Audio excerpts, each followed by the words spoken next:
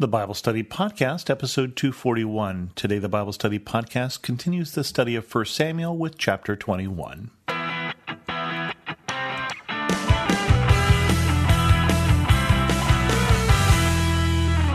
Welcome to the Bible Study Podcast. I'm your host, Chris Christensen.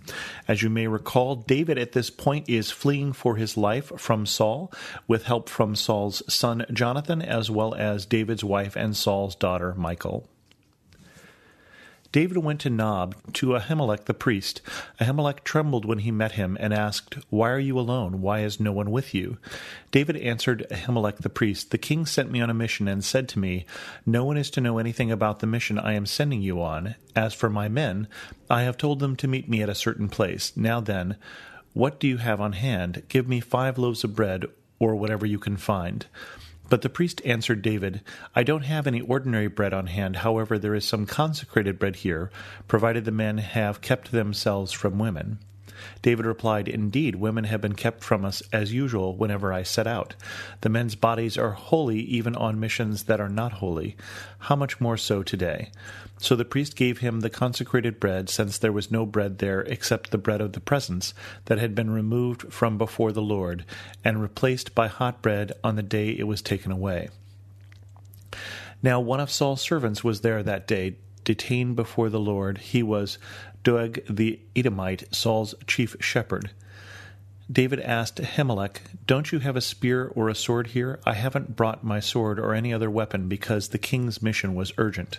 The priest replied, 'The sword of Goliath the Philistine, whom you killed in the valley of Elah, is here. It is wrapped in a cloth behind the ephod. If you want it, take it. There is no sword but that one.' David said, 'There is none like it. Give it to me.'"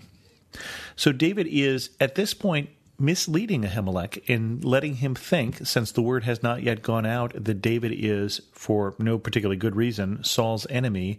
So he tells Ahimelech a lie. He tells Ahimelech that basically he is on a special mission from Saul and gets from him both bread to sustain him on his journey, the consecrated bread, the bread that would normally be used as part of the sacrifice, as well as the sword of Goliath that he can use because he has fled in such haste that he doesn't have a weapon.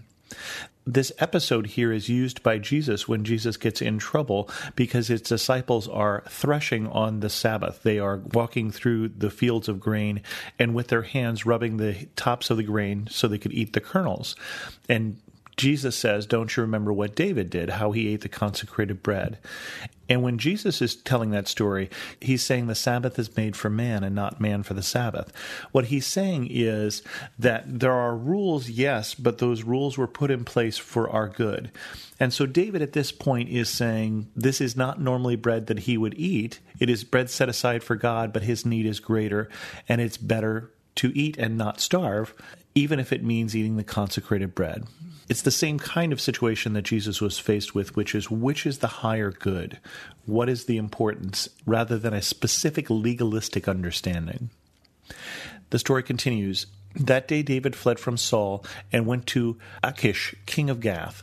But the servants of Achish said to him, "Isn't this David, the king of the land? Isn't he the one they sing about in their dances? Saul has slain his thousands, and David his tens of thousands."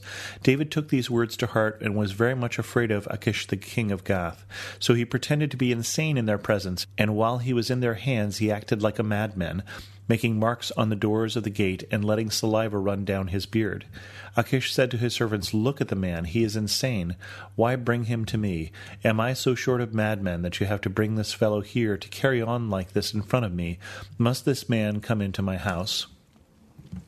And so again, David is telling a lie. David is basically protecting himself through this fiction that he is a madman, and he's doing this so that he will appear not to be any threat, and therefore they won't kill him. He's on his own. He doesn't have the protection of the king. He doesn't have the protection of the army. He doesn't have protection of the mighty men who travel with him.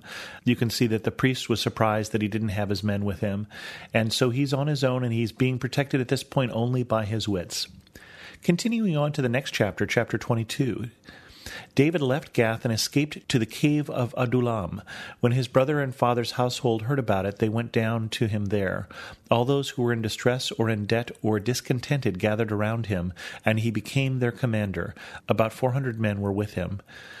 From there David went to Mizpah in Moab, and said to the king of Moab, "Would you let my father and mother come and stay with you until I learn what God will do for me?" So he left them with the king of Moab, and they stayed with him as long as David was in the stronghold. But the prophet Gad said to David, "Do not stay in the stronghold, go into the land of Judah."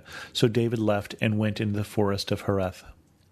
So David isn't sure what to do, but he does know that his family is in danger because they could be captured by Saul and used as hostages to try and get David to surrender. He finds a place to hide them with the king of Moab until he knows what's going to happen. And he finally does get word that he should go back to Judah. He doesn't know why, and it doesn't seem like a particularly wise or prudent thing to do, but it's what God wants him to, so he does.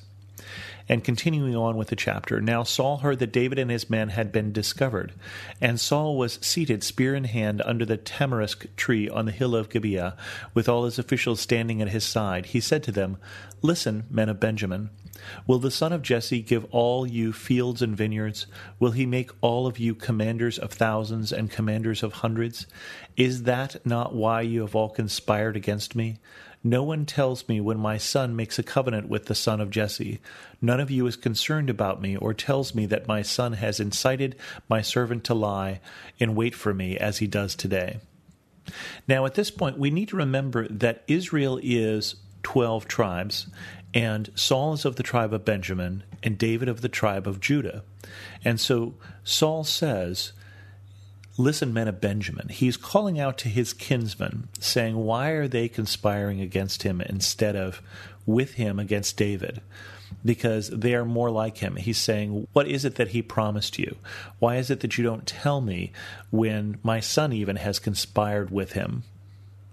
Continuing, but Doeg the Edomite, who was standing with Saul's officials, said, "I saw the son of Jesse come to Ahimelech, son of Ahitub, at Nob. Ahimelech required of God for him, and also gave him provisions and the sword of Goliath the Philistine." Then the king sent for the priest Ahimelech, son of Ahitub, and all the men of his family who were the priests at Nob, and they all came to the king. Saul said, "Listen now, son of Ahitub." "Yes, my lord," he answered. Saul said to them, "Why have you conspired against me, you and the son of Jesse, giving him bread and a sword, and inquiring of God for him, so that he has rebelled against me and lies in wait for me, as he does today?" Ahimelech answered the king, "Who of all your servants is as loyal as David, the king's son-in-law, captain of your bodyguard, and highly respected in your household? Was that day the first time I inquired of God for him? Of course not. Let not the king accuse your servant or any of his father's family, for your servant knows nothing at all about this whole affair."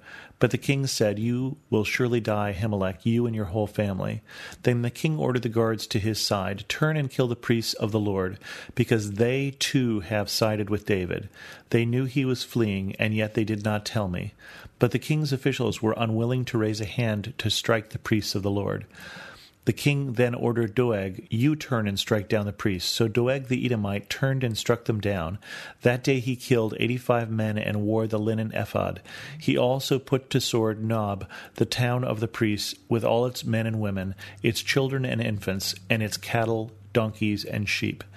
But one son of Ahimelech, son of Ahitub, named Abiathar, escaped and fled to join David. He told David that Saul had killed the priests of the Lord. Then David said to Abiathar, "That day, when Doeg the Edomite was there, I knew he would be sure to tell Saul, 'I am responsible for the death of your whole family. Stay with me, don't be afraid. The man who wants to kill you is trying to kill me too. You will be safe with me.'" At this point, we've started war. At this point, Saul has gone beyond the pretext of trying to capture David and has started a war with anyone who will stand with David, even those who didn't even know that David wasn't on the same side as the king. So Saul starts increasingly to show why God has turned his back on him. Saul is increasingly paranoid. Saul is increasingly ruthless. He is killing the priests of the Lord, and the priests of the Lord haven't done anything. He hasn't sent out word that David is to be captured, or at least word had not gotten to them. They thought they were helping the most favored servant of the king's son-in-law, the captain of the king's guard, the hero of the battles that they have fought. And so Saul basically at this point is also declaring war against God's chosen. against God's priests, and also against the chosen one, the one that God has chosen to replace him. This is not a good place to find yourself. There are times that what we want is different from what God wants, and that's where Saul finds himself. But to choose the path to oppose what God wants and try and instead insist on what we want is foolishness and folly. And that's what's going to happen. And Saul will be caught up in his foolishness and his folly as the story continues. With that, we'll end this episode of the Bible Study Podcast. If you have any questions, feel free to leave a comment at thebiblestudypodcast.com or send me an email to host@thebiblestudypodcast.com. You can also follow me on Twitter at Chris2X. And as always, thanks so much for listening.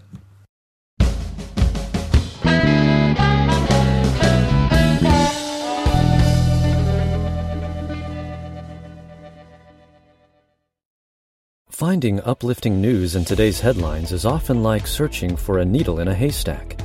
At the Story Behind podcast, we believe in the power of finding heartwarming tales and are happy to share empowering stories with you every week. Hear about how Steve Harvey surprised a dying man on Family Feud with $25,000. Get inspired by the note a waitress received from a patron dining alone. And even hear about how one VIP passenger made a hard-working pilot get emotional before his flight. To start listening to the Story Behind podcast, visit lifeaudio.com or search Story Behind on your favorite podcast platform.